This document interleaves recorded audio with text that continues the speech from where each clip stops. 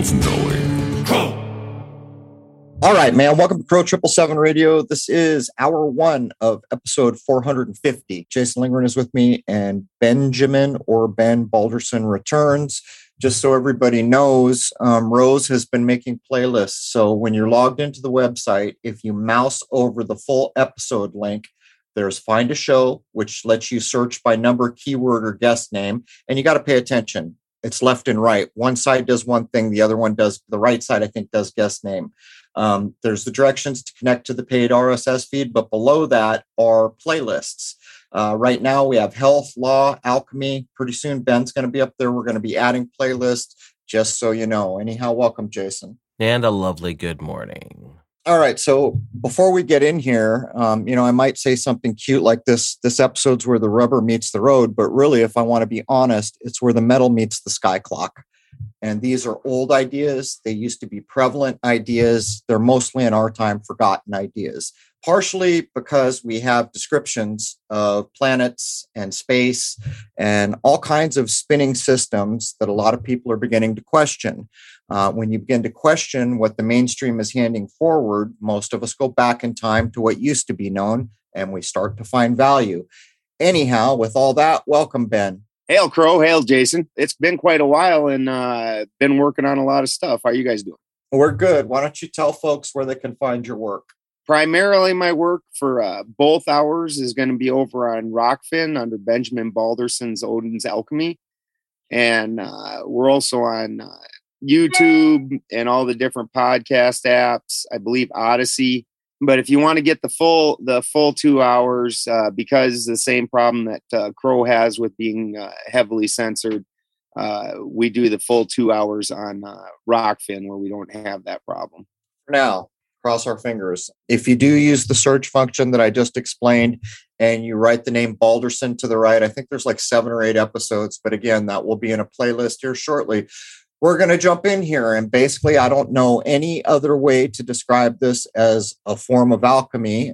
Maybe one of the main differences is you're a hands-on guy and you live off grid. So you come up with these ideas, you put them to use. But I think a lot of people who were handed the mainstream alchemical ways might start to get confused by some of the things we're going to talk about. And by the way, here shortly, we're going to talk about Fortune's contribution to Ben, Fortune de Saint Germain. Ben needed to know a couple things. And so I asked Fortune, and it took him a while to come up with an answer. But the interesting thing is after he had come up with the answer, he asked another adept, and they gave the same answer back. So this is the point of view of two people when we get there. Let's jump in with a brief overview of the galvanic cell theory, anodes, cathodes, mercury, salt, the whole deal. Absolutely. So a couple of years ago, L.C. King got a hold of me, and he had been working on the world as a battery. And what he'd been saying was absolutely fascinating. So him and I started working together and also separately and looking at this. And the idea is then the sun is a cathode and the moon is an anode. And this is then just a basic galvanic cell battery where the anode, particles in the anode break apart, and half of it, the electron half, will shoot over and jump to the cathode, and then the entire thing's immersed in electrolytic fluid and filled with salt, and that the ion is going to then flow over through that fluid, and then the two pieces of the particle are going to come back together over in the cathode. And this is where power is going to be achieved, is through this biochemical reaction. So wait a minute, you're saying that this is self-contained. There's no power source outside of what you're describing. Well, eventually it wears out because obviously particles of the anode are breaking down and moving over to the cathode and making the cathode grow. So eventually this system's going to wear out. And at that point, then you go through electrolysis. And on the electrolysis side, the particles will break apart and go the other way. And so the cathode will start breaking apart as electrolysis does, and it will send those, and the particles will then descend and will start rebuilding the anode when you're feeding power into the system. So when it's in the galvanic state, power's moving out, and when it's in the electrolysis state, power's moving in. So where do mercury and salt come into this thinking? You've already mentioned the salt to some degree. Well, the mercury is the fluid that makes this transition possible. So there's so much, and one of the episodes that we did, the 8th episode that we did, actually was about mercury. And mercury, part of the reason that it sets the bounds and that and makes all the transactions is because this energy can only flow, and we're talking philosophical mercury, so it doesn't have to necessarily be the metal mercury. In a battery, it's typically a mild acid. So it's just a fluid that makes it so these things can flow. So like when you're talking about in plants, when you're doing the great work on spagyrics, the mercury is the oil that opens up the salt and allows the sulfur to transfer into the salt. So that transfer could not have happened because the crystal's closed and the sulfur sitting outside of it. The mercury is what opens up the pathways and makes these transactions possible. And so in the world cell, then the mercury level is going to be water. So if we use the creation as the only source of truth we have, and in a way you're trying to describe that, I think, we know that nature never needs a new battery. Nature doesn't need to be cleaned up. Nature doesn't need anything. It's an endless cycle. How does the galvanic cell theory fit into that? Are you saying that at some point the anode breaks down enough that the cycle reverses to recharge? I am. And I'm saying we can see that in almost every mythology. So when you're looking at it, if we take, like myself, I'm a heathen, we all come up to the Ragnarok event. And in the Ragnarok event, you have Muspelheim, which is where Surt resides, and all the planets or realms line up, and Surt drives his army of fire giants through the realms and burns them all to ash. And we can easily see that as an electrical discharge. And then afterwards, it's washed back through with water, and then life returns. Well, before the electrical discharge that recharges everything, when everything comes back green and amazing and fruits appear that no man planted, before that, everything is really weird. So men are killing each other. They're lying, cheating, stealing, raping, all the worst things, and nothing makes any sense. Well, you find this same exact thing in most mythologies. Like you look at the Yuga system. I like looking at that one. So if we take and look at the Yuga system, there's a line straight up and down. And everything to the left of that line is going to be electrolysis, and everything to the right side of that line is going to be galvanic. And you can see there's a fairly wide golden period. Well, when you start looking at that, well, let's just look at our phone battery. When you're charging your battery up, that's going to be your electrolysis. So we start out, we charge up the battery, we're in this nice golden area. And then when the battery starts wearing down, the phone doesn't work quite as well. It doesn't pull up apps quite as fast, but it still works good. And we're in our silver area. Well, then the battery starts really depleting. Things start getting really funny. Apps don't pull up the way they should. You type one letter, another letter types instead. Things you didn't want it to do happen. Things get real weird because that battery's getting low. And this is where we're moving down into the Kali Yuga age. And then it flips. You flip the switch, you turn on the electrolysis. And once you start catching charge, it moves out of that, moves itself up into the back into the silver and then into the gold, which is, I believe, part of why we remember Saturn as the golden age, because that is the end of the electrolysis period. And when you're going through the electrolysis, everything reverses. So when you're going through the galvanic, what is the anode is sending its energy to the cathode. and you're seeing the energy flow one way. Well, when you turn around and you switch it to the electrolysis portion, now the cathode itself is breaking apart and sending energy to the lower ends.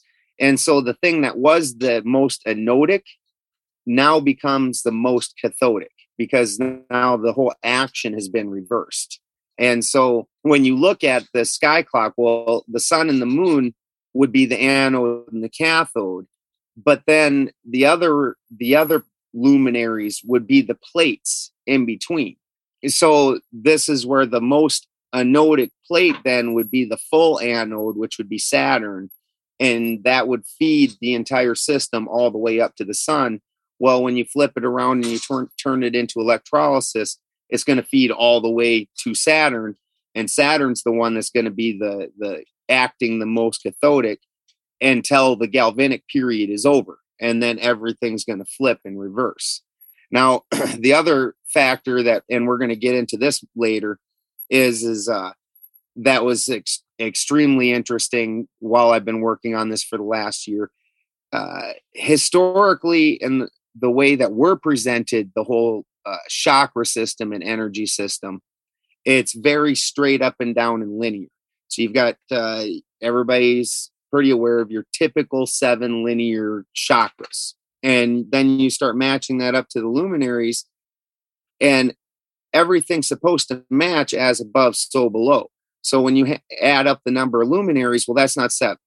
And things really kind of, when you add the sun and moon, especially. And then I add Polaris into the system, and we'll show why later. But then, well, why is that? Well, it's because it's not linear the way people are seeing it. And it's actually 3 individualized batteries set up together, all functioning together in a series. And so that's how can you get these extra luminaries, and where these polarities are happening of these batteries, then that creates a singular battery. So then it does line up in all 7. So just for the record, LC King joined us in episode 374. He just recently started emailing me again, and he made an interesting observation about Polaris. I'm assuming you two have been talking, because one of the questions that went forward to Fortune de Saint Germain was with regard to Polaris. But I think it was yesterday or the day before, LC King emailed me, and he likened Polaris to the center point on a threshing floor, which is an interesting idea. In other words, the horses walking around threshing the grain on the floor are walking around that center point. So in one way or another, you could almost equate the horses with the traveling of the star fields, the luminaries, the whole business being put to Polaris that way. But I want to mention, you might want to grab Rudolf Steiner's Spiritual Hierarchies, Zodiac and Planets, something like that. I know Spiritual Hierarchies is in the title. He gives a description of how everything from their point of view was formed. And the Saturn, not the Saturn that we see now, but a thing called Saturn, which was as big as everything we can see now, was the beginning of it all with fire. And also, I mean, I know you're aware that the Saturn that we do see now is the slowest moving, considered the furthest away in some models, and the granddaddy, and therefore it inherits the idea of time. But let's keep moving here. Let's get up to where Fortune is. Actually, there's a little bit before that. There's one more before that. So you're making a supposition that what should be diamagnetic is actually paramagnetic. Why is this? And can you describe what those two things are so folks get it? So actually where that comes in is with copper, because copper is the one that's weird. Copper is it's diamagnetic in nature, but it should be paramagnetic. So with paramagnetic, it's a form of magnetism where materials are kind of weakly attracted by an externally applied magnetic field. So you have just a weak magnetism with paramagnetism, where diamagnetism, it tends to push away at magnetics. So it wants to make it move in 180 degrees and push it away and off to the side. And so when I was setting up this world model, okay, so where this started out at then is with the heart, when I was looking at this. And again, we've been looking at this whole thing very, very linear. And when I started looking at the heart, from the human biological perspective, what we have going on is we have an iron side and a copper side. And your men are from Mars, women are from Venus. So if you look alchemically, your iron side is Mars, and that's masculine. And then your copper side is Venus, and that's feminine. So in the human body and on this plane, like I said, water is basically the mercury of this plane for the most part. And in that, oxygen inside of your body is breaking things down and oxygenating them. And we've talked about this a number of times, where the oxygen is making it so things get down into a level where your body can incorporate it. So one of the things I like using, because people actually understand this one, is cannabis. With cannabis, you can't just go out and pick it off of the plant and consume it. It doesn't have the psychoactive effects yet. And that's because the carbon molecule is locking up the THC molecule, or a piece of carbon is locking up that THC molecule. And so what you need to do is decarbylate it. Most people understand this. And what happens then is this carbon molecule, because of the heat, gets knocked out. And now that THC molecule is unstable, and it's able to attach to your THC receptors, because now it's not a stable molecule anymore. So this has to happen in so many different ways in your body, even basic caloric intake. Most people think that you live off of glucose, but glucose is stabilized with carbon, and you've got to knock that carbon molecule out of there, convert it into ATP. Now this ATP is unstable because the carbon was stabilizing it, and it's able to bond into your system again. So oxygen is doing this tearing apart and breaking things down. On the flip side, now that thing is broken down, whether it's a mineral, whether it's ATP, we want to incorporate that into our system. So for the incorporation, we need hydrogen. And the hydrogen's what's making that fusion end of things possible. So oxygen is the negative side of mercury in this scenario, and hydrogen is the positive side of mercury. One's taking away, one's giving. And so again, this just like Robin Hood, any other mercurial story where they're making a mercurial figure, taking from the rich, giving to the poor, blah, blah, blah. We discussed this on the Mercury episode, where it's always just that transition that Mercury's representing. Mercury's neither positive nor negative. It picks up a piece of whichever and transfers it to the other side until balance is found. Now, when we're looking then at the heart itself, it's not actually a pump. And it's moving through these energetic fields what you need in your body and in and out of your blood. Well, then when I'm looking at that, the sky clock would be no different, because as above, so below, everything works the same. And so the sky clock, in all myths, we have this Venus-Mars thing going on.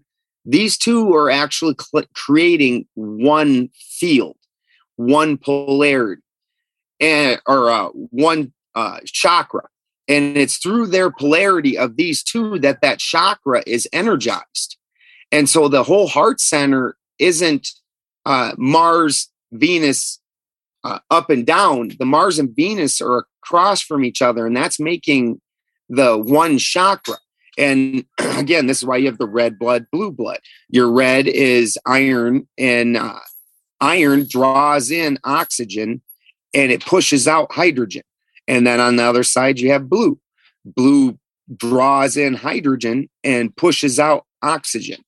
So we have the two actions that need to happen and in an oscillation that are going on with your heart. And this is all happening very energetically. Well, then this is obviously going to apply to the rest of the system. So then I took it up and I started immediately. The next jump is easily in the brain. Now, when you even look at, we did two episodes together of the cell salts and the salts, or the zodiac and the salts of salvation. And even there, when it's talking about the way the salts work and the way the human body's formed. Well, let me jump in there, because this is where, I mean, some of the, just your idea of the red and blue blood, these are very interesting ideas. I think they differ from a lot of what we read, but they're still damn interesting ideas. But with the cell salts, here's the issue that I have. And this is just, it shows the complexity. So right now, most of us are working with a 7 idea system. The sun breaks down, the white light of the sun breaks down in what's typically shown as 7 colors. There are 7 original luminaries if we forget the last 2 discovered, Uranus and Neptune, who some will claim are a vibration ahead of where we are, whatever they want to claim. They don't really play into these older systems. We have every reason to believe that the old 7 schematic system worked, but here's my issue, and it hit me while I was reading The Salts of Salvation. But I think it's Carey. I don't remember. But anyhow, the book, The Salts of Salvation, that's all put together based on a sky clock that existed 2,000 years ago. That's all put together. Yeah, George Carey is the author. That's all put together when the Tropic of Cancer was the Tropic of Cancer and the Tropic of Capricorn was the Tropic of Capricorn. In other words, when the high point of the sun was in Cancer and the low point of the sun at the solstices was in Capricorn. Well, right now, and I'm just doing the best I can, I suspect what should be true for now, looking at the sky that's actually above our head, is we should have a Tropic of Gemini and a Tropic of Sagittarius down at the low point of the sun at the winter solstice, December 21. So do you agree, basically, that we're using a system that matches a sky clock, which has been out of date for a long, long time, yet we know the system works? Do you agree with that? 100%. It's so amazing that we operate off of things that match, but then our system doesn't. But we still innately operate off of so many things that match. It's such an absolutely interesting thing. And then further, another trick that I've found that I've been working on and Lucas has been working on is again, and then Mario Garza also is another one that's from Symbolic Studies, is also pushing hard on that one, where the head of the system is actually Polaris. And we understand that to a degree. And it's very interesting once you take that idea and you start matching it to any stories. So we need to so a lot of people listening have never probably used a telescope. So we need to do 2 things here. We need to define why Polaris is special within the hierarchy of stars or the star field, which Tycho Brahe would have put out beyond Saturn. He would have put the star fields. That's what Tycho would have done. He called it the sphere of stars. Here, I'll just lay it down. When you look north, the whole sky is revolving clockwise, depending where you are, clockwise, where I am, around a center point. That center point is the star Polaris. Now, if you turn around and look south, the sky is rolling by, but not necessarily, it doesn't look like it's rolling on a center point. You have to look north to do that. Anyone can find Polaris by doing this. Find the Big Dipper. Almost everyone can find the Big Dipper. The cup of the Big Dipper, the last 2 stars, line them up and point about 20, 25 degrees away, about what your thumb, and if you put out your pinky and your thumb like you're hanging 10 Hawaii style and go off those 2-point stars of the cup in the Big Dipper, your pinky will be sitting, if you use your right hand, your pinky will be sitting very close to where Polaris is, just so people will know. But finish your thought. And I mean, we're going to have to list the metals out here pretty quick. So you were about to say something about Polaris, but I think it's important people get what we're talking about. Why is Polaris special? It never sets, by the way, everybody. There are a few stars that never set. Right. And so when we look at the stars and we start looking at the old myths, we start understanding, well, for starts, one of the big keys that set me off is in a lot of myths, the sun is not even the head god. And we've turned the sun into the head god in today's time for almost everything. But in almost no myths, like as a heathen, the sun isn't even one of the gods. The sun is Sol, a girl, and the moon is Mani, a boy. And they were placed in the sky to separate day and night. Now, even according to the Christian cosmology, the sun would be Polaris, and Polaris never moves. And as Crow just said, never sets. It is always in the same spot. And then every day, the bright shining one comes and draws away our attention. And it's only there and rises in its glory and then falls every day. And there sits God right there in the same place that it always was. Now, the luminaries that are the wandering stars, or what most people would call the planets, those are your fallen stars because they don't march in a perfect precession around Polaris. Every other star isn't fallen because it does. It marches in a perfect dance around Polaris, which is this central pivot point. And then the wandering stars do their own thing that's separate from that.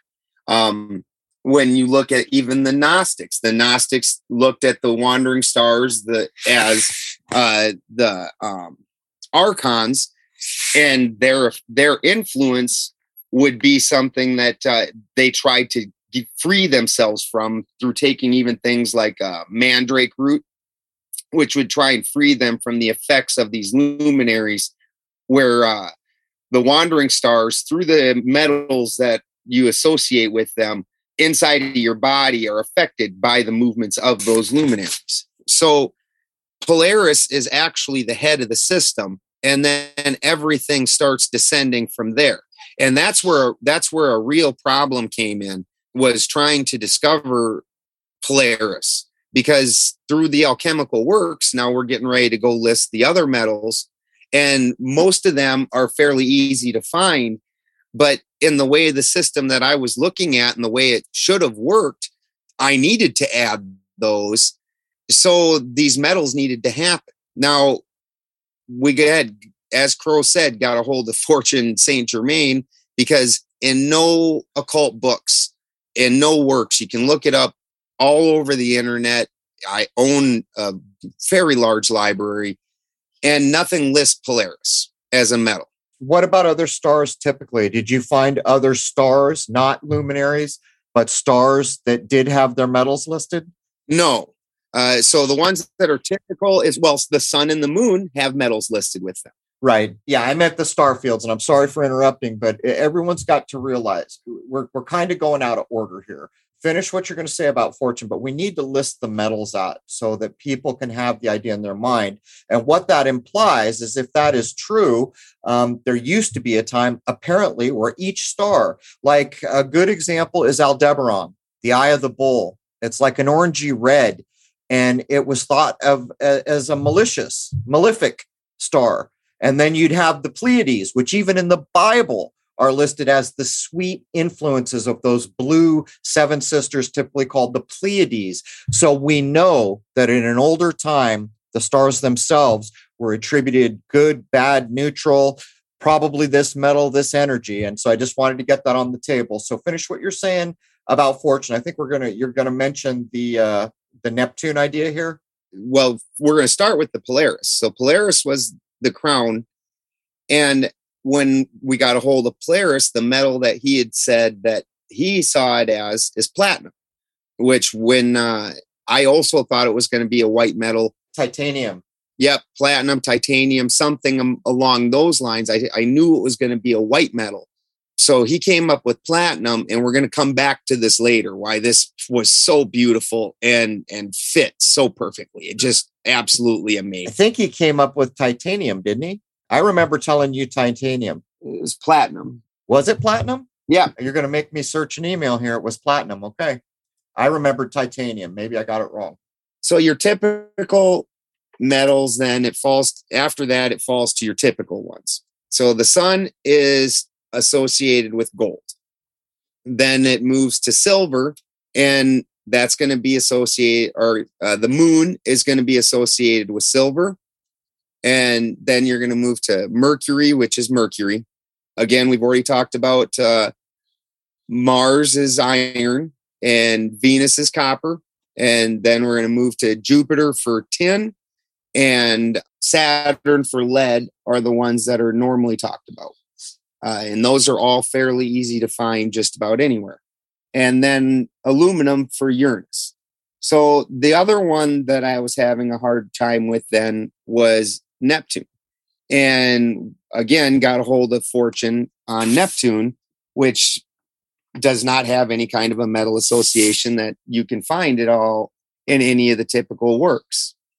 And this one I was not at all sure, and I was kind of landing on maybe bismuth, but he went with lithium, which was absolutely perfect. And again, we'll come back to that later, why lithium works so very well. Which they've openly chemtrailed in the sky recently, by the way. Lithium has been openly announced to have been sprayed in the sky, just to let people know. And you can look up lithium to see what it does to people when it's ingested. Which is exactly where we're going to come to when we get to that point. We kind of ended up blowing by the George Carey part too. So, and we'll just tie that in here. So when we look at Polaris as the crown chakra or the very crown, now this is giving out, whether it would be lithium or titanium, a white light, which is part of why that's where I landed on that with those two, because that's giving out a white light. Now, from there, we descend into all the colors. So white is all the colors, and then fractally, we descend into the different fractions of white. And so this is part of why the crown would naturally be white. Well, even in the Salts of Salvation by Carey, when you start out with the way the system starts, you start with cerebrum and cerebellum. That is your original polarity.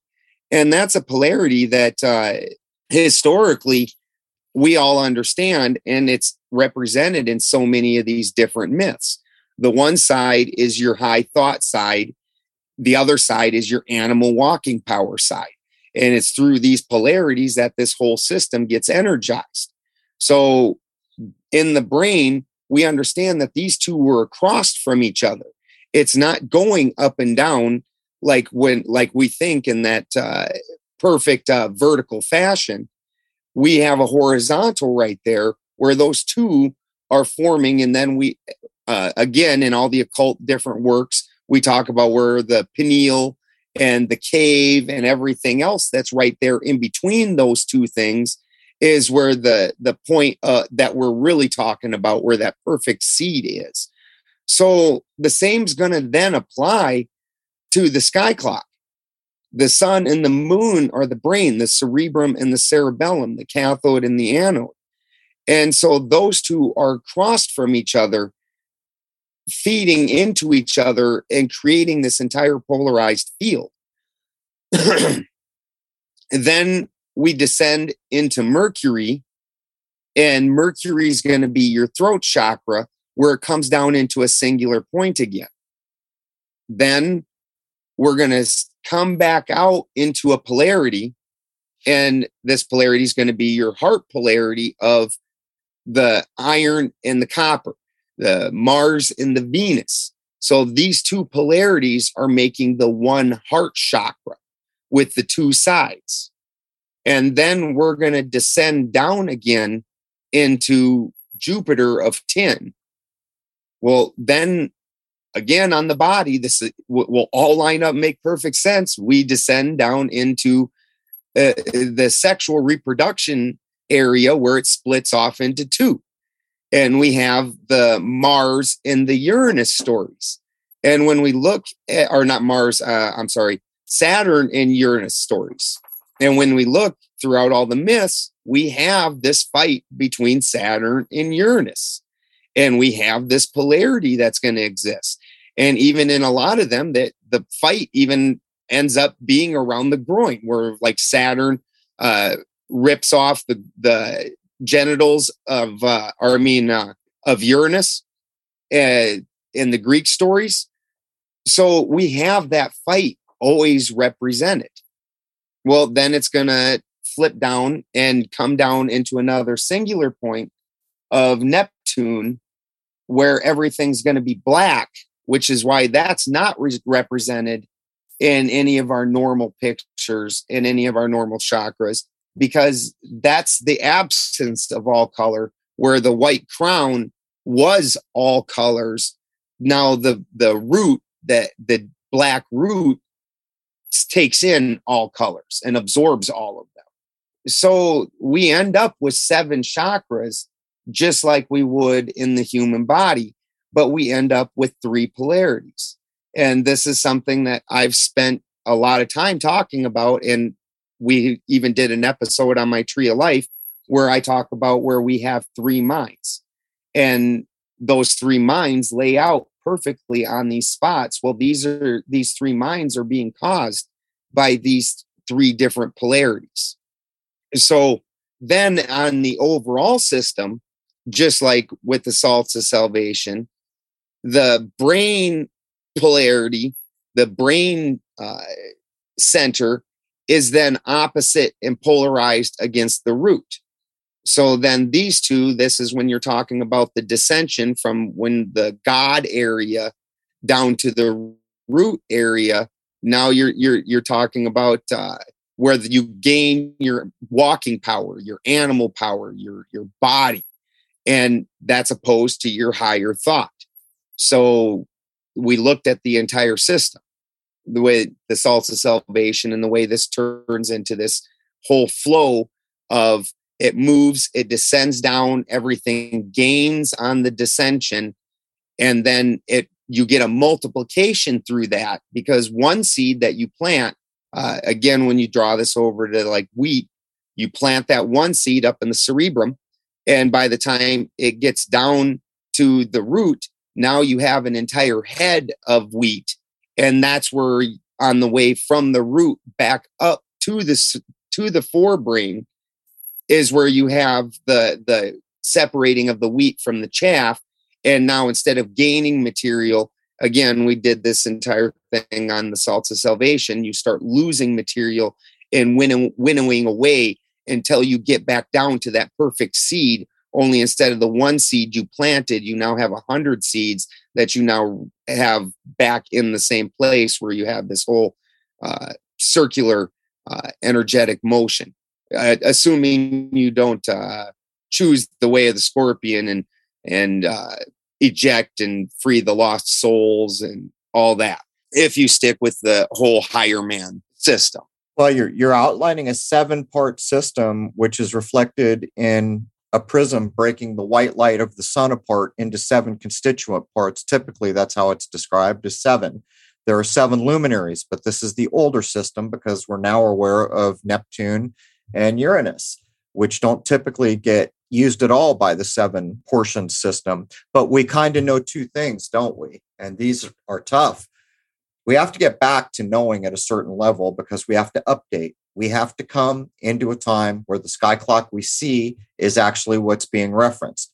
We know the old 7 system matches the old 7 signs, and we know that it's workable, but we also know that it's not true to what's over our head right now. And to make it worse, we have a couple luminaries that are not woven into the system. And the idea of it, I think, or at least the way I accept it, is as human consciousness rises, other luminaries will be discovered. There's talk about one called Vulcan. Matter of fact, I'm not sure, it might have been Steiner and some other people talking about at some point Vulcan will be discovered, so they say. But we do know, and we might ask the question, those guys back then who made the 7-portion system, based it with sunlight, based it with luminaries, how was it that they couldn't see or detect Uranus or Neptune? And one might say they're very dim, even with a telescope. I've looked at them with a telescope. One of them is very, very dim. The other one's a little bit greenish blue, like almost a marine green, a marine blue green, something like that. So it's not hard to realize that they might not have been able to see them, but when we got up to a certain point, we could detect them. So my idea here, Ben, is at some point, this has to go up to 8 or 9, doesn't it? And that also means for that to work, we have to detect a couple more colors that we don't typically recognize. Exactly. It definitely seems like we're evolving as a species. And as this is happening, we're just getting more in line with these vibrations. So we're becoming aware of them. We're able to interact with them. So we're coming up. We don't have a lot of time left in the hour. I want to get the list of alchemical metals paired off with their luminaries, but I found the email and actually Rose pinged me. Fortune did say titanium and white for Polaris. Just put it on the record. Say Titanium and white, but let's get into it here. What we're going to do is Ben's going to lay down the metals. He'll probably call them alchemical metals, but you will recognize them: iron, tin, metals that you're familiar with. He's going to pair them off with the planets. This is a big deal. This is a huge idea. As far as I know, Ben, nowhere in science will you find the correlations that you're going to make. And it's sad because nature demonstrates that these are good correlations. Exactly.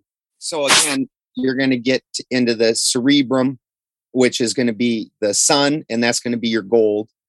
And then you're going to get over into the moon, which is going to be your silver, and that's going to be your anode. And then you're going to get to the throat, which is Mercury. And again, Mercury. That one's always on the nose, right? Now, one of the really interesting things is that the metals above now. So we've isolated out the brain area, which in all these different stories then is the gods. That's even whether it's a heathen, all of them, this area is considered the god. So all of these metals up above the Mercury point are completely paramagnetic. So you've got the crown, which is titanium. Titanium's paramagnetic, gold, silver.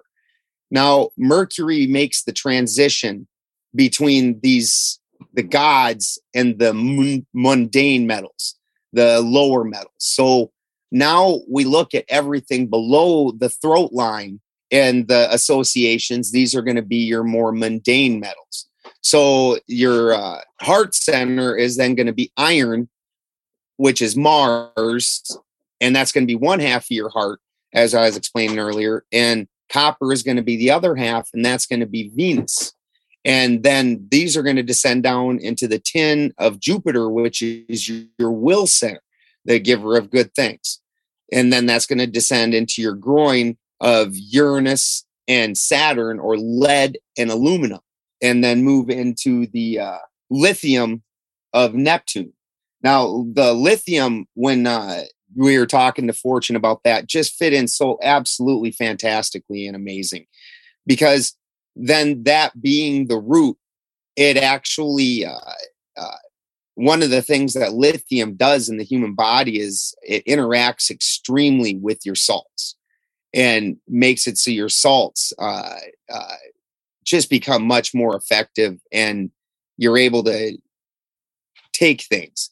So when you take lithium, one of the big things you have to really watch is your hydration levels, because if you become overheated and dehydrate ever so slightly, your body will really start having some problems, electroconductivity problems, because that lithium's presence in there makes it so it will react a whole lot stronger. So lithium as the root in Neptune, which again, that's not something you can go out there and necessarily find too much, is absolutely fascinating.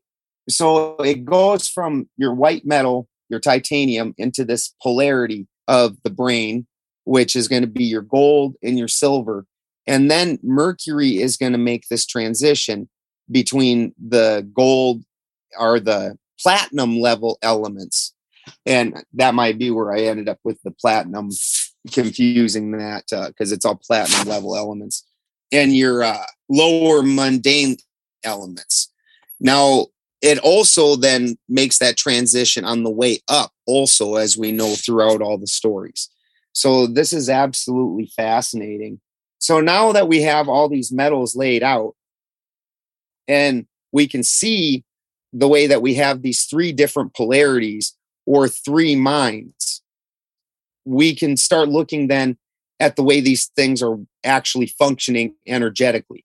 Because as I described with the heart, this is going to be an energetic reaction. And this is part of why we're looking at where everything above the Mercury line is paramagnetic. And then below that, it's gets a little bit funny on the heart, which is where we can see the transition. And we're going to go ahead and talk about that part. in the second hour. But then we have the more diamagnetic materials below that line, below the heart line. And so this is going to be, once again, representative of, just like in alchemy, where I talk about when you break apart the carbon bond, the carbon body, the etheric portions of the plant want to rise. The oil wants to vaporize and rise up. The salt wants to descend and sink and comes together under fire. So these are two different reactions that really kind of push away from each other. And it's the carbon body, the carbon bond that's holding these two things together that are polarized against each other and pushing. And we see that same thing coming out of the heart center, where everything above it is trying to push one way and the things below it are trying to move another way. So this is what causes a lot of our energetic movements. And we're going to go ahead and talk about that. And then also, as we were talking about this system, we understand that there was three full polarities, and those are three minds that each function in and of themselves. So what we end up having really then is the cerebrum, the cerebellum, Mercury, and the crown as one battery, and that's your Godhead. And that is one battery that functions entirely on its own. And then you have Mercury, Jupiter, and the Mars and the Venus of the heart functioning. And so the whole body is laying out in a very electrical fashion. And it's laying out as three different cells or three minds, as I've talked about so many times. And this is why those minds are functioning. But we'll get into that in the second hour and how everything flows. So you're going to need to hold that thought. We're going to have to wrap up for hour one. But here's part of the issue. As you're laying down the metals, I've seen the argument laid down that, like, I think it's Uranus is aluminum, but nobody's quite sure. But what we do know for sure is how aluminum is being used down here. So we know there's a reality to it. But consider this. Typically, you'll see 7 chakras laid out. You'll see the lights from this white sunlight broken out into 7. You'll see the old system where there's sun and moon and 5 luminaries, which makes 7. This 7 system, it seems to me that has to expand by 2 now at some point. And what I've been hearing from people who know more than I do about these things is they're at a higher vibration. We're not quite there. Don't know if it's true. They're still arguing about where aluminum goes. I see how you're asserting where aluminum goes. But the good news is it's back on radar. People like you are working on these issues. LC King sending me some amazing work. People have this back in their minds in the same way I just covered Ross from Conscious Technologies. Cymatics is coming back on radar into human consciousness. These are a big deal for me. But Ben, please tell people one more time where they can find you and your work. Absolutely. I'm Benjamin Balderson over on Benjamin Balderson's Odin's Alchemy on Rockfin is where you're going to find my full show. I put my stuff out on free, so you don't have to have the $9.99 a month membership. But I do appreciate it when people sign up under me. And I'm also, the big deal that I got coming up is Flatoberfest.